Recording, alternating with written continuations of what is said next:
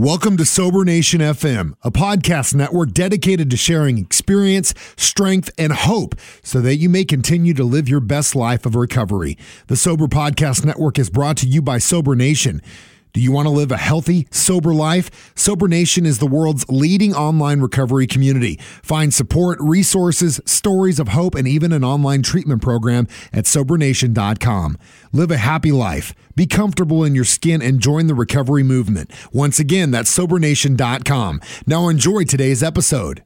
The hell that I was in, I'd do anything to be better. I thought like a lunatic. You gotta just have like that little bit of hope that it will get better. You're gonna make it. This began my surrender. I am a witness of my own growth. It's a life beyond your wildest dreams, and I just have to say, it works if you work it. My story, that's what I share. You're listening to Far From Finished, a weekly podcast where we share new, real-life stories of hope and triumph, told by the people who live them. Today's story comes to us from... My name is Earl. My sobriety date is November the 24th, 2007.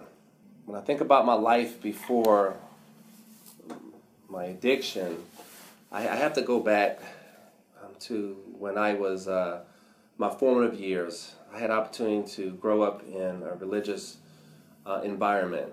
And in that religious environment, I learned how to live by a lot of rules, and I had learned how to live by modified behaviors or expectations. And I did that really, really well. I knew what was expected of me, and I knew how to operate in that. But did I do it perfectly? No, I didn't do it perfectly, but there was definitely some rules and some beliefs that I lived by that guided my lifestyle. So, growing up in church, I didn't do secular things. I didn't go to movies. I didn't go to, just do things my friends in school were doing. I stayed kind of cocooned in my church environment. I did things only with people that I went to church with, if you will. I even alienated my family to an extent, and I, with some regret in that, because those are memories that I didn't get the chance to build because I segregated myself. Growing up, I as I reflect back now, there were periods of times, and you'll hear this when people are in recovery. It's almost a common theme about us, even although we're not related, we don't know each other, that we have this sense of not belonging or this awkwardness when we're among our friends or family or in social environments or whatever. Now we could mimic like we got it all together, but it's sometimes noticeable that some things we do are on the extreme. And so if I wanted your attention, I did things in extreme behavior, to get your attention, to get you to like me. I didn't know what I was doing back then was actually creating what is called, as I know today, character defects. But I would go out and I would do things in my behavior to, make you like me. Things to myself that, were not necessarily detrimental to myself, but, maybe I didn't really want to go to this event with you. But if I didn't go, I was afraid that you wouldn't like me as much anymore. You wouldn't invite me again. So those are things these are behaviors that I learned how to live by. I grew up, with a sense of abandonment. And as I looked, and the only reason why I know about abandonment today is because I'm in recovery. So pre-recovery or in my active addiction, I didn't know that I was living a life because, believe it or not, at 52 years old, having the pain of my father walking out when I was 5 years old and physically and being able to remember seeing that action, not knowing how it was going to negatively impact my life from there on, but it did.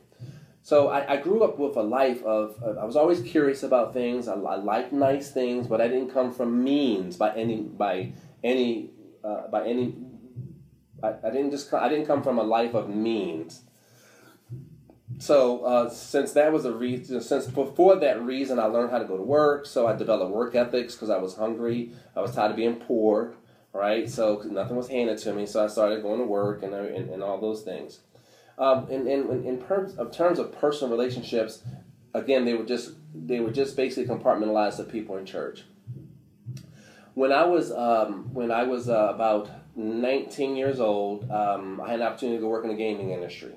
And this was actually a game changer for me because I'm leaving a organized religious environment. Now I'm going into the gaming industry, and I was one of the younger people working in an industry. And again, I was always curious about things. Living in that religious environment, I didn't do things that people were doing in the secular world. So I didn't know about drinking, or I didn't know about smoking pot, or I was totally naive to all those things. However, that would all change when I went into the gaming industry. When I went in the gaming industry, my eyes got open to what is out there in life and how you can actually enjoy yourself on a different level. So I was introduced to, by sheer curiosity, beer. Beer was my thing. I remember my dad used to drink beer, so I got into the beer, and it was fine. But I noticed with me right out the gate, for some reason, that I would drink much more than average people would drink. So I found myself really early on starting drinking 6-packs right out the gate, when that accelerated to 12 packs and 18 packs of beer. That's how they started to sell them, and I started really enjoying that. And then,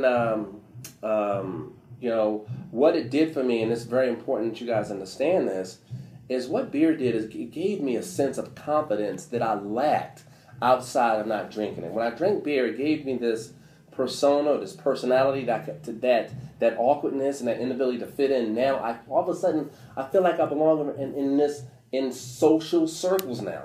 I can interact with people. I can talk to girls more comfortably. I can dance a little better. This is what beer did for me. So it was almost like putting fuel in a car, because a car doesn't move unless it has fuel. So that's what alcohol, I learned, did for me. Well, actually, I was working in the gaming industry as a crafts dealer. And I remember one night we went out, and it was about 4 o'clock in the morning. Instead of going home, I was going to a bar, because that's what we did. And someone actually had cocaine. I was fascinated by this because I remember seeing cocaine in the 70s on television or in movies. They would have this little spoon, and it looks very glamorous. They had a little gold spoon, and people just romantically we call it tooting or just snort it up their nose, and it was just like cool. Your shirt is unbuttoned, you got your gold chain, and on the gold chain you got your gold spoon. It was just too cool, right? So actually, for this, we're driving down the street in New Jersey, in Atlantic City, and someone pulled it out and asked me, if I would like to try it out, and I said, absolutely. I was curious. So I tried it out, and it wasn't that big of a deal. I kind of felt a sense of heightenedness. In other words, I became more alert. But there was something about it that just I wanted to taste it again. I wanted to try it again. So I remember vividly, we went to this club. It was late at a bar club in the middle of the night, and we're dancing and we're doing things. But in the back of my mind, that whatever I felt from that snort, I wanted to try it again. Like, how can I try this again? So before long, I learned how to buy it. I went and got my own little spoon. Right? I was really cool. It was really cool. I had my little ritual that I would do at work. And one of the things I discovered about it was that when I went to work and I was a crafts dealer, it made me more sharper. I mean, I was sharp. I was snorting cocaine, and I could deal crafts faster. I could calculate numbers faster. So it gave me this, not only did it energize me or fuel me, but it almost gave me this sense that I'm smarter, right? I'm firing on all cylinders here, and that's what it did for me. But that would not last long, because one day I was at my house, and my brother had a friend over. My brother was just not into this. And his friend, whoever his friend was, and I can't remember his name to this day, he saw me with a little bit of cocaine and saw me snorting it. And he said, let me show you what you could do with that. And what he showed me that I could do with that changed my life. He took that powder and he turned it into a smokable solution. Okay? And it was called freebasing. And that changed my entire life. He cooked it, put it in a smokable pipe, and I was off to the races from the first inhale. It just changed me. And there it started from that time. That was probably 1988, and I went on about a 2-year run with that, and it was glorious. It changed me. It started depleting my pockets. I ran through credit cards with it. I still went to work, because I had to finance my addiction. I had to finance my house, and I lived that life. And then eventually I had enough. Now, what I walked away from was I had strong work ethics that I had in late teens and in my early 20s. And so what happened is when that addiction when that behavior became an addiction, it did start to interfere with my work. So I found myself either going to work late or calling in.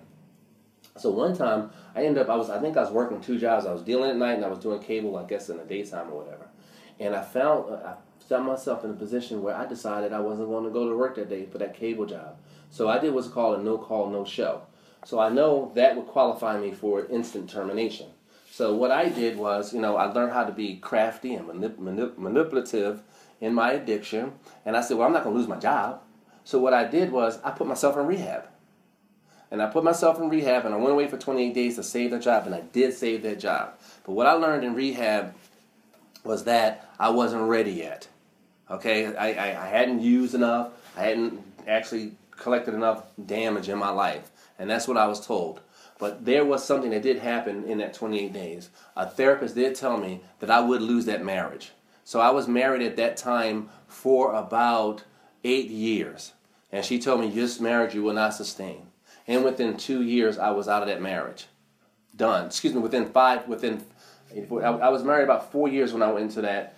And she told me that I would lose that marriage within 5 years. I lost that marriage because we married for a total of 10 years, something like that. So please excuse my math, but the bottom line is, within 5 years of going to that rehab, I lost the marriage. It was over. So that's so from that time on, I went on a long journey with an affair with cocaine for probably the next 19 years. So it was on and off. I was a functioning person that did cocaine on the side, right? So I went to work, I paid my bills, and I lived a lie. Essentially, I just lived a lie. And I had to put myself back in treatment again in early 2000. I had moved to Las Vegas in 1993, and in early 2000, I had to go back into it because my life blew up. But I want to share with you how I got to where I'm at today. So went back in 2002, and I stayed sober. When I say back, I went back in treatment in 2002, and stayed sober for about 18 months. Now I'm this executive in a large casino in Las Vegas, and I'm doing really good financially. And I was single, right? I just blew through my second marriage, and I was living in Las Vegas, and I was living the high life, and it was just glorious. And I was able to start securing cocaine without paying for it now. And that wasn't helpful because I couldn't run out of the stuff. And it created such a soul sickness in me and emptiness that I didn't even really truly want to be here anymore. And there was this behavior went on up until 2007, November the 23rd. And on that day, it started that my addictions and alcoholism started to affect adversely my ability to not get in trouble at my job. Event after event after event, I found myself in HR explaining my different behaviors. So my job is now becoming, I'm being threatened by my own behaviors of losing this. Unfortunately, that job I had taken on the identity of that executive who I was. And that gave me my joy and that gave me my fulfillment. So when that job became apparent that I was losing it, I was losing my identity at the same time. So my use of cocaine increased, my use of alcohol increased to the point where I wasn't eating properly, and that was my total existence. And I left the beer alone, and I graduated to the vodka, and so it was vodka and cocaine. That's what I essentially lived on, and cigarettes. And so that was my life. And I'll never forget that dark day that I had spent probably about 18 hours in a state of what I know today is drug-induced psychosis. And to the average person, that means I was paranoid for 18 hours. That means I was on high alert. That means, more times than not, that everything in my house that was plugged up into a wall had to be unplugged because I needed to hear when the Henderson police was going to come arrest me, all right? I had guns in my house, and I would just basically stare at 2 different doors the way my house is set up because I'm waiting for the cops to come. And I was just waiting. I don't know why I was waiting, but I knew what I was doing was wrong, and so everyone outside my door had to know that I was in there getting high. And so I ran this deal for 8 hours, and in that last day, I was in my house, and I found myself not with any clothes on and 2 guns, and I just had enough. I'm losing my job. I'm losing my identity. I can't stop doing this stuff. And why do I need to be around? But the thing about it, I wasn't going to kill myself. But this is what I was going to do. If the cops came in my house to get me, I would have killed myself. That was the plan. I wasn't going to do a murder-suicide. I wasn't going to try to, I wasn't doing suicide I wasn't trying to do assisted suicide. That wasn't the case here. Unfortunately, I'm not proud to say this, but it did get this dark, where I had a loaded gun in my mouth and in my temple. Okay, and I held that position for hours upon hours. It's only by God's grace here that I'm even here to tell such a story, because it got dark. I mean, I lost my soul, all right? I knew better, but I couldn't do better, right? And so, and I did get a knock. I got that knock. I mean, it was like, boom, I got the knock. And my heart was jumping out my chest, you can well imagine. And for some reason, I was able to calm down a little bit, and I found out it was actually it was my ex-wife knocking on the door. And I let her in, and she saw the house was a wreck. Saw that I was a wreck, coerced me to get dressed, took me over her house, and that was it. I surrendered. That was my surrender. My surrender point. Now, what I had in my advantage at that point is I had a foundation of having 2 inpatient treatments that I knew that I had in my history. And I had 2 outpatient episodes. So I went to intensive outpatients. So I had those things in my arsenal. So what I was able to do is jump right into AA, get a sponsor, and go through the steps. And my life has just dramatically changed. I had enough recovery in me to know, because what I didn't share was the fact that I had been in and out of AA all this time. I've been in AA, every time I went to treatment, obviously I had to go into AA, and that's what I did. So I've always embraced it. I went back in 2002, I was 18 months, I was going into AA. And so I had that fundamental foundation. It was there. AA actually put a wrench in all the stuff I was doing anyway, in terms of using comfortably. So there was no more using comfortably once you start going there, right? So I had this induction, this foundation, this education, this experience in AA of how to live sober, right? And I knew what the process was in terms of getting. I just never surrendered. So for example, there was always a lurking idea. There was always a notion that I could come up with that I could use again. If the right circumstances, if this happens, if that happens, I will drink again. And I have to tell you, since I've been in recovery, a lot of things have happened that I didn't have to do. And I deliberately did not drink or use over. And this past, November the 23rd, 24th is my birthday. So I celebrated 9 years. So I'm in my 10th year right now. This November will be actually 10 years. So 52 years old. So I'm just really, really grateful that I have this as a foundation. When I think about that day that I basically, my defining moment was the fact that I escaped death in that moment, right? Instead of when I heard the door knock and I realized it wasn't the cops, it gave me a sense of ease. If it was the cops, we probably wouldn't be here talking right now. So at that point, I bottomed out. I had enough. I mean, I couldn't have. That was it. That was it for me. So for me, it was like this hope that I don't have to live that way. I think it came apparent to me that I got a shot here, right? And so again, I just basically end up detoxing myself, right? And it wasn't. I just went to AA like the next day. It took me about 2 weeks that I just immersed myself in recovery movies. People bottoming out and going to AA and those type of things, and reading material from AA, and then conceding, right, and then jumping into AA, and saying I need a sponsor and then immersing myself in that environment. It was very interesting. I went to what is called Las Vegas Roundup. And like I said, I had previous episodes where I was actually sober. So that means when I went to the Las Vegas Roundup, which is an annual, let's call it convention for AA in Las Vegas, I would actually run into people that knew me prior to. They knew me when I was sober. And it was obvious to them. They hadn't seen me for 5 years. So they knew I was out. Out means out using and drinking again. And so, it took a lot of courage there's a thing they do is called the countdown. All the way when they start with the person with the most time in recovery to the person who's just starting out in recovery. Like, in other words, the person who basically drank 24 hours ago. So this will be their first day in recovery. And so the defining moment was in that I stood up and acknowledged that this is my first day. This is my first 24 hours.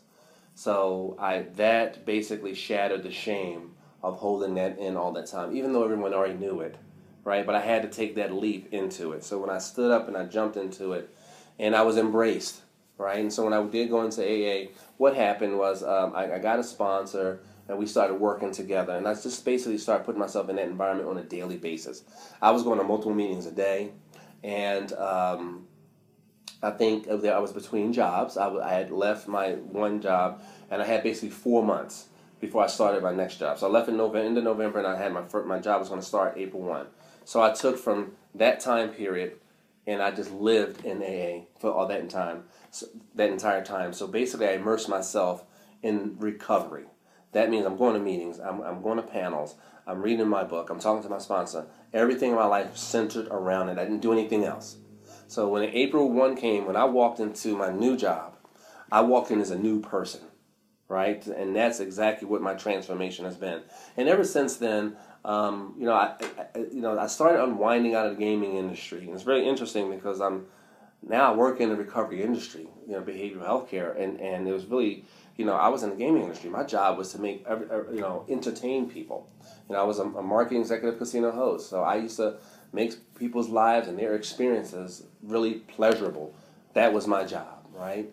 And I used to add value to their life when they would come to Las Vegas, our customers. And so when I had an opportunity to meet an incredible human being. I met someone who became very, very special to me, who worked in this industry and was very influential in this industry.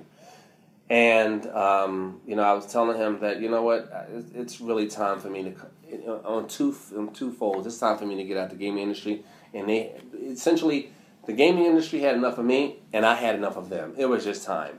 And I was just presented with an opportunity, and this person said to me, Earl, you'll probably make a good interventionist because I do interact with people. And I actually started training for that, and then and I did a couple interventions. And then eventually I ended up working in the department I work in now, which is a treatment consultant. And today we get to work with people to help transform their lives by putting them in treatment for alcohol and substance abuse. Today I get to add value. Instead of entertaining people, I remember someone that I really respect in the industry let me know what I do today is rescue, and I help the process of rescuing and transforming people's lives. So it's not contingent or hinging on entertaining them, but they can get once they get clean and sober, they can enjoy life on a whole different level without that. So that's what I spend my days doing today, is talking to families, talking to individuals. I don't care what walk of life they come from, whose lives are shattered. And one of the things that is really interesting is I get to take my dark days. I get to take those empty days and those days of low self-esteem and those days of not being sure that I fit in anymore, and let people know that they can actually transform their lives, that they don't have to live stuck in the expectations of others, living on other people's opinions of them, that they can be okay living in their own skin, right? And so I get that opportunity, and I get to, take those things and even address it when I get a little squirrely in my emotions, and calm myself down and let me know I'm in a safe place in my life. But yes, one of the most interesting things that I really get joy out of is touching other people's lives through the life that I live. So therefore today, I realized that I needed to walk through those things. I needed to experience those things, not knowing down the road what value that would bring to other lives that I get to touch today. And I have to tell you today, there's not a population of people that I don't interact with, or a population by way of profession. So whether you're an attorney, whether you're a doctor, whether you are a police officer, or military, doesn't matter. I get to touch your life today, right? And I get to see broken lives, broken relationships mend because someone has started the healing process to change their life. And I can play a small role in that, and I'm just really grateful to God that He's given me the opportunity to be around to be able to do this. I would like to share that if a person is on the fence and they're not sure whether, and this could come from the individual using, it can come from a family member, that there's resources out here that you can actually get help. You don't have to die prematurely. You don't have to lose your family. You don't have to lose your job, right? But one thing you do have to do is you have to ask for help. And help and resources are here while you still have breath in your body. And I tell you what, life is actually worth it, taking that time to ask for help. And I like to use this term, take an errand, run on an errand to save your life, because your life is actually worth it. And we have a lot of things that at our disposal today to get us to where we need to be. But you have to ask for help, because until you're ready and you're ready to surrender and ask for that help and receive that help, your life will just be this continuous merry-go-round of disappointment and letdowns and heartbreaks and heartaches. But you don't have to live that way anymore.